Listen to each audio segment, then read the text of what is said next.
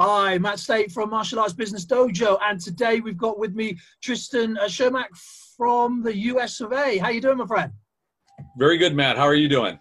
I'm great, thank you. Thank you ever so much for coming on and taking part. It's nice to be able to catch up and speak with you again. So for those that may not have heard of what you do, can you give us a brief overview of who you are and what you do? Sure. Firstly, thanks for having me on and reaching out. I really appreciate the time. I remember our interview on my podcast, and that's one of the things that I do. I run an Aikido dojo here in the United States. I'm in Minnesota. And a few years ago, I started a Facebook forum called Aikido, the Martial Side. And it was a discussion for Aikido practitioners that are particularly focused on developing the martial aspect of their Aikido to be potent and powerful. And so I established that forum as a place for people to communicate. And along the road, I started a podcast called Modern Aikidoist Podcast, and we just did our 100th episode like a couple of weeks ago. I'm almost at 110 right now.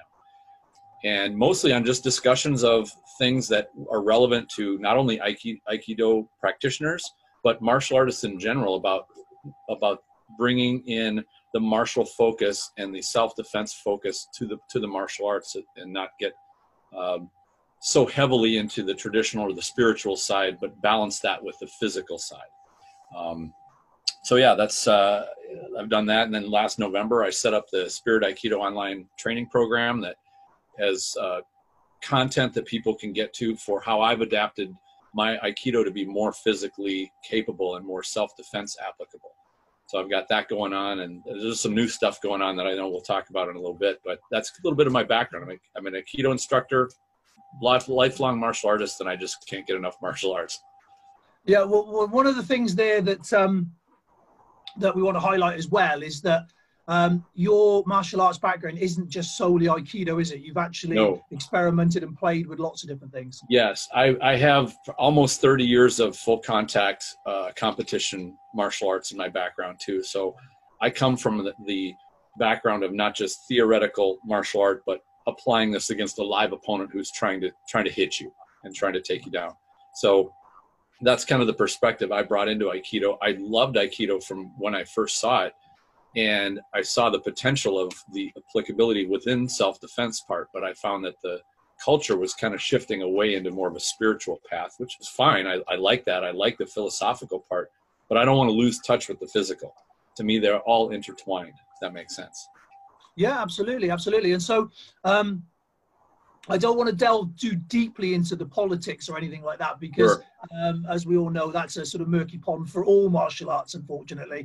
Mm-hmm. But I think it's very clear within the Aikido fraternity that there's essentially two sort of camps at the moment, where you have, if you like, the more spiritual side, and then you have the more, shall we say, physical side. Is that a fair analysis from the outside? I would agree with that. I've heard even a third camp, but the breakdown is pretty much the same. And I think that's what you're going to see as Aikido goes into the future, is you're going to see these two, rather than calling camps, kind of indicates that there's a conflict or direct competition between them, which of course every Aikidoist will say, Aikido is not about competition. We don't want to compete. But at the end of the day, there is a few practitioners of each camps that have some animosity towards one another. And I think we need to grow beyond that. It's fine to have the interest of whatever you want your martial art to be for you. That's cool. It's just, you can't come down on other people for what they want their martial art to be, regardless of whether it's Aikido or not. But generally, yes, I will say that if somebody was hunting out Aikido and said, what type of, where should I go or what should I look for? I say anything, no matter what art you do, look for a teacher or a dojo that's doing the art that you want to do.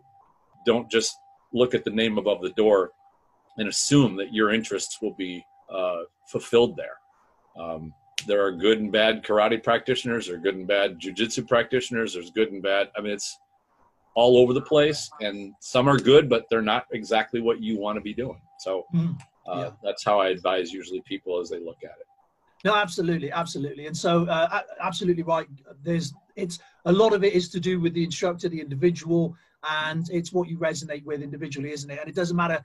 Your goal is going to be different to my goal, and so it's a different thing. So, and the one thing I will warn people is not to think of going into seeing an instructor doing a different type of expression of the art you want to do and saying that's a bad instructor. If you're not getting what you expect out of it, it's a bad relationship. They might be a good instructor for teaching the type of martial art they want to do, but it's not suited to you. Granted, that's not saying that there aren't some bad martial arts instructors out there, because there certainly are.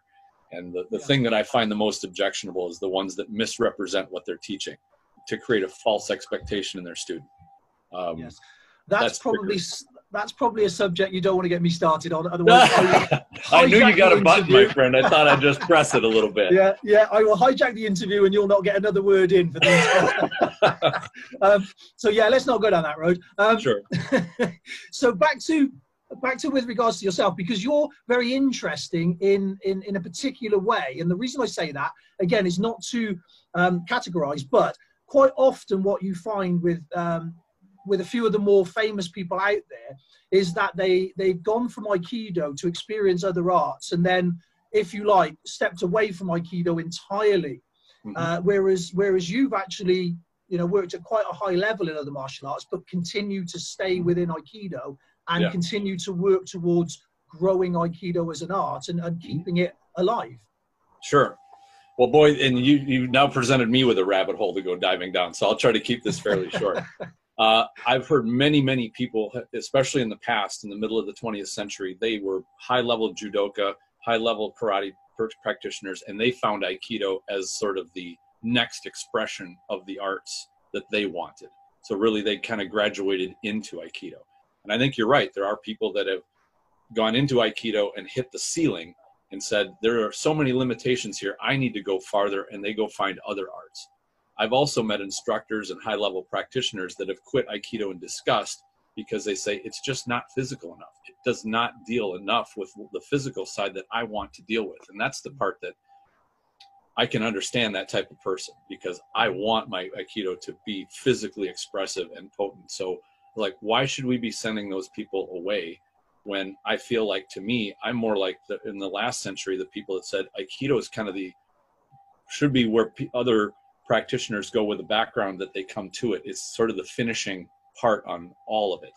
And so, I mean, we could go down deep into the evolution of how Aikido's changed in the last 30, 40 years, but I guess I'm kind of old school that way, in that the Aikido that I want should bring all of the stuff that I've already been taught and learned together and make it a cohesive sort of a thing, not just be what modern Aikido tends to be, which is a segmented small portion of martial arts that people start in and then branch out somewhere else to. That makes sense. Yeah, totally. Because you started the Shinjitsu Aikido Alliance, which is an interesting project. So can you tell us a little bit about that? Yeah, and I will have to say that that's kind of dormant now, and that is that I partnered with a few people, Lenny Sly and Francisco de los Cobos, and things kind of just ground to a halt. In fact, that's where my Spirit Aikido online program came from.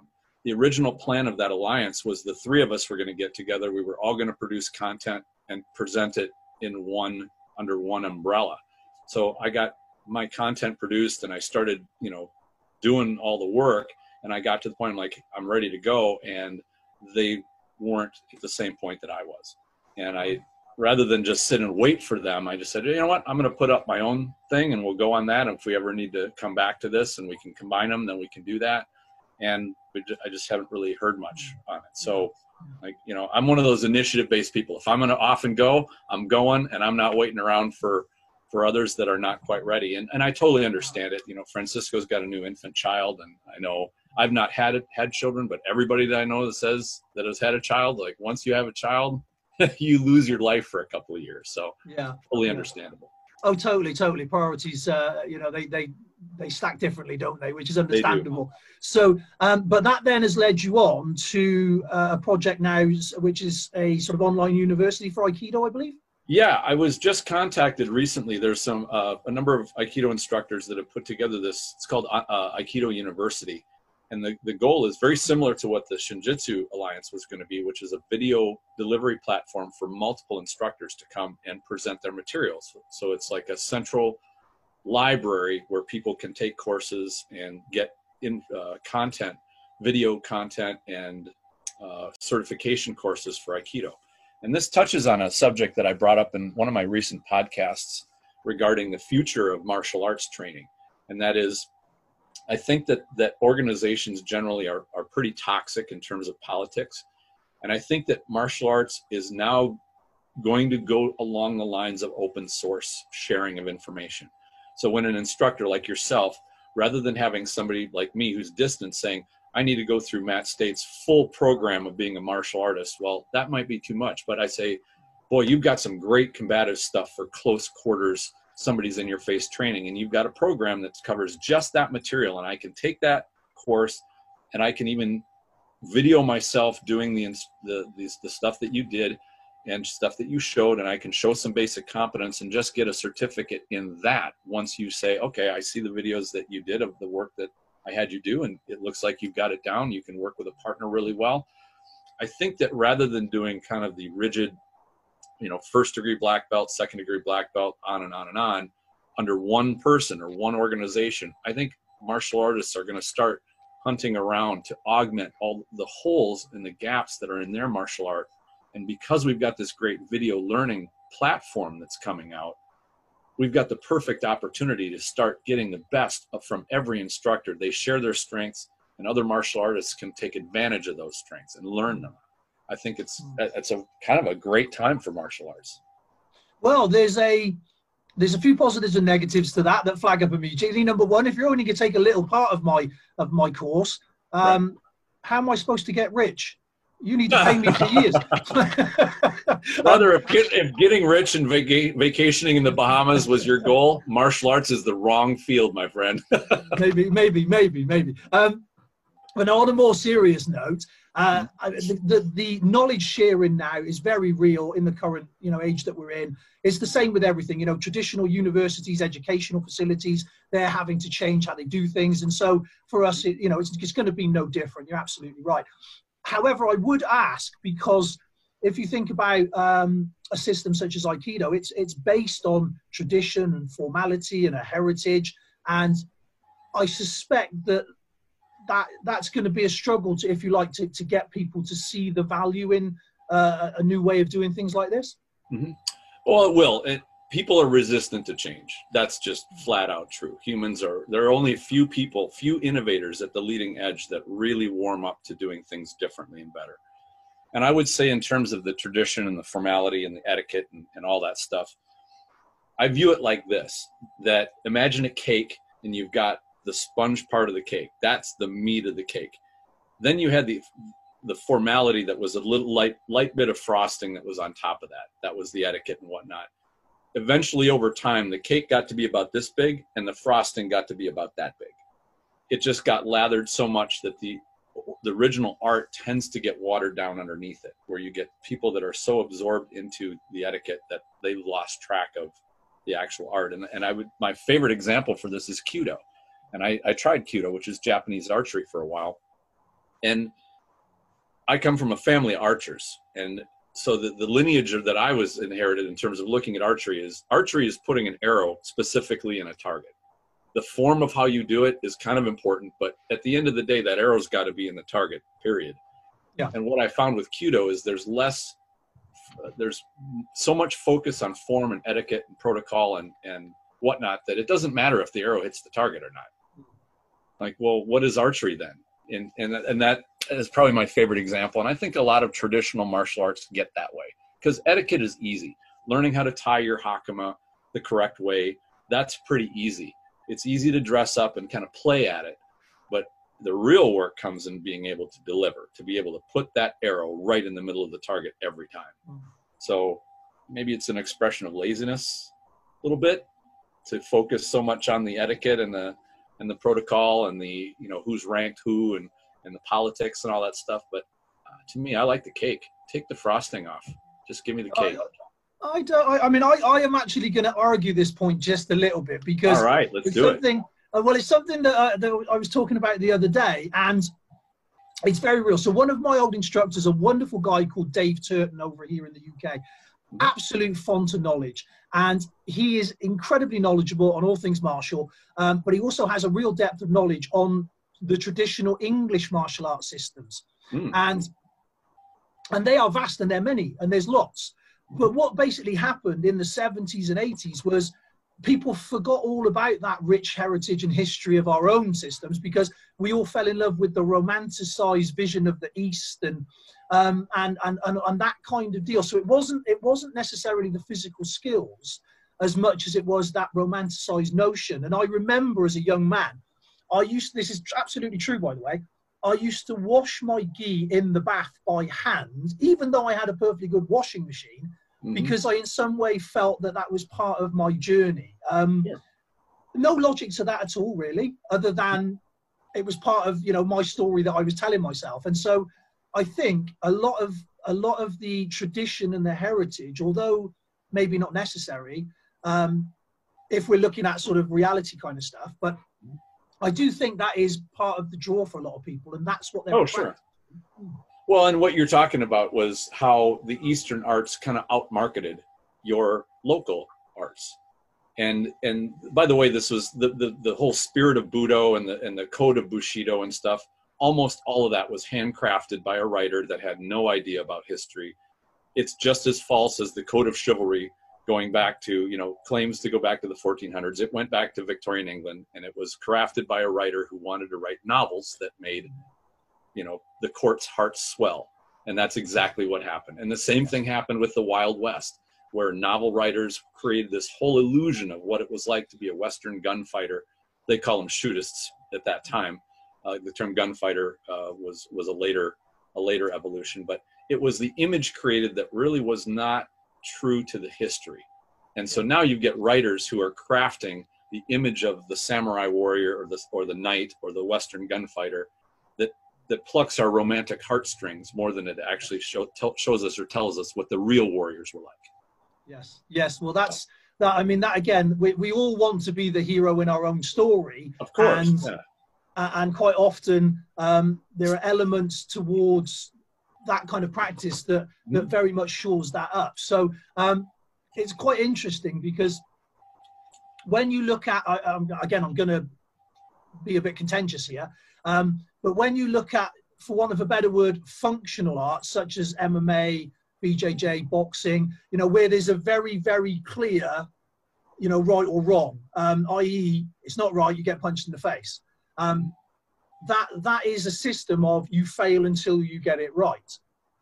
And so do you think that's a slightly different mindset, because you've been in both worlds? Oh, sure. And I want to say that as much as I like the physical, I will say that if you're going to have any art that's going to have you navigating in the real world, you need to have a philosophical base. When do you engage the physical? It's not just cut and dry. Like when I step into a ring, I know it's time to unleash the physical. That's what we're there to do. Period. End of story. There's no moral question of, is it time now? There's no boundary setting about, okay, how much crap am I going to take from somebody getting into my face before I decide I got to put an end to this? And those questions a sport fighter does not have to deal with. A real human being definitely does. And so I'm a major philosopher. I love philosophy. I love getting deep into the spiritual side of how do you deal with conflict in a way that does not put you into removing somebody's teeth or having yours removed. A sport fighter doesn't have to worry about any of that. His coach tells him, or his manager tells him, here's the guy you're going to go fight. Here's when, it's just the physical part. So yes. The spiritual part is definitely a component. If that answers the question, I guess.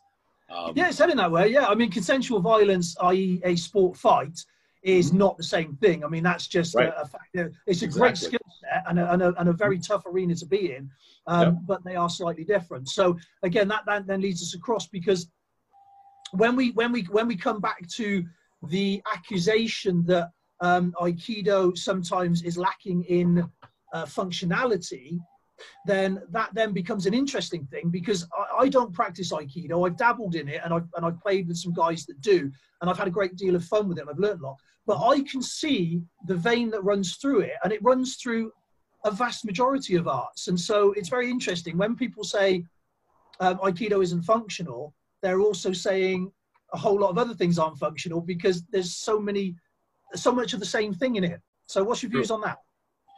Well, that's true.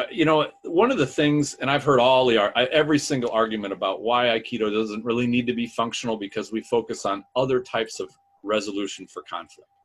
Well, do they?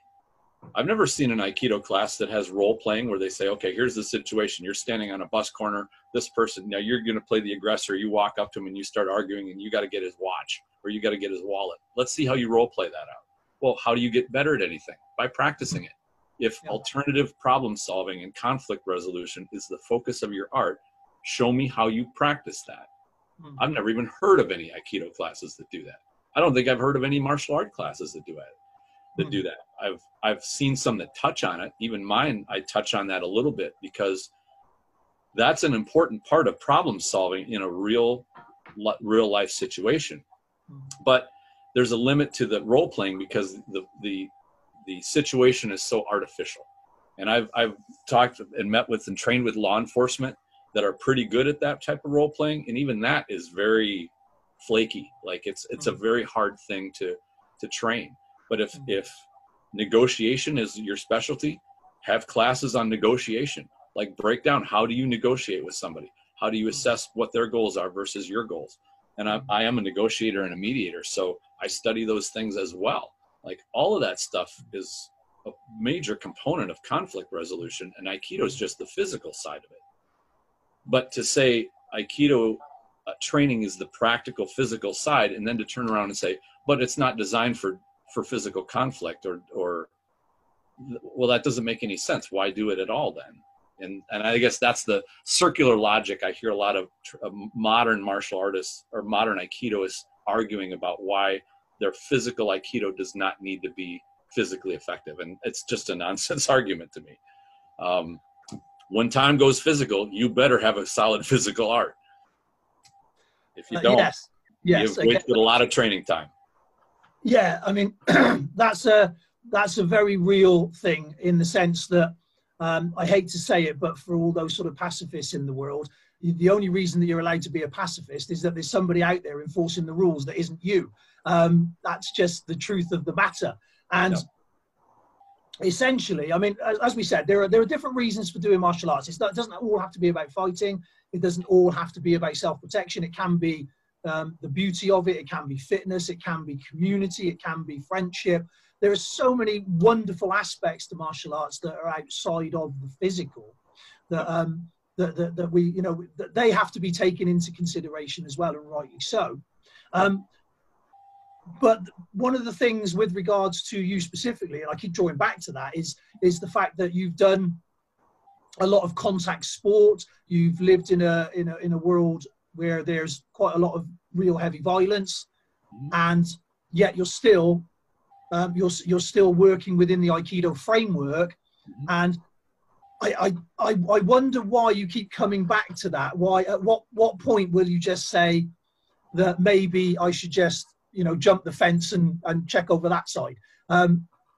Why do you still insist on keeping that? Is a great question, and I'm glad you asked it, because I thought about covering this on one of my podcasts, but I kind of keep backing off on it. I've touched it a little bit, but the answer is this, and that is, if it gets to the point where I realize that the Aikido community has such a critical mass towards pacifism and towards being physically incapable, then I will probably just jump ship. However, the history of Aikido is quite robust.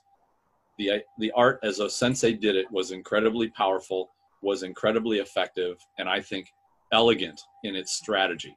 That's the part of the martial art that I want in my martial art. And I don't believe that that O-sensei created this fence around Aikido to say, this is the only thing Aikido is. Any of this other stuff out here is not part of it. He, in fact, said the opposite. He said Aikido will always grow and change based on the different things that it's exposed to and the different problems that it will try to solve. I feel that the successors of Aikido, not only from his family, but just instructors in general, have said, you know what, Aikido's this big. And it's just, as the years go on, it gets smaller and smaller and smaller. And they say anything outside that, Aikido's not. And they nitpick about techniques and attitudes and strategies. And the smaller that area gets, the more irrelevant the art's going to get. I don't think Aikido is irrelevant. It shouldn't be. I think there was great enlightenment brought by O-sensei and his senior students to the martial arts world. And for me to walk away from it by saying, you know what, that's just dead and it's in a box. I want to bring that side of Aikido back. I want to help get those people that want Aikido to be martially relevant together and make it stand proudly among other martial arts as being valid. I think that it is. It just has lost its way. Yeah, and there are, I mean, there's no denying that there are some fantastic martial artists out there that study Aikido and do it the justice it deserves. And that's, you know, the more of that, less of the other kind of thing. And it's a case of showcasing that, really, isn't it? I mean, that's one of the reasons why I wanted to speak with you today, because I'm very aware that you are holding up the flag for Aikido and the future of Aikido. And that's something that's really important, because as much as I'm a big believer in evolution and modernizing and making it relevant to the foe we face today, I'm also very, very aware that we owe a great debt to everything that's gone before, and without it, we wouldn't be here. So, you know, it's in our that is in our custody, if you like, and it's for us to look after and hand on.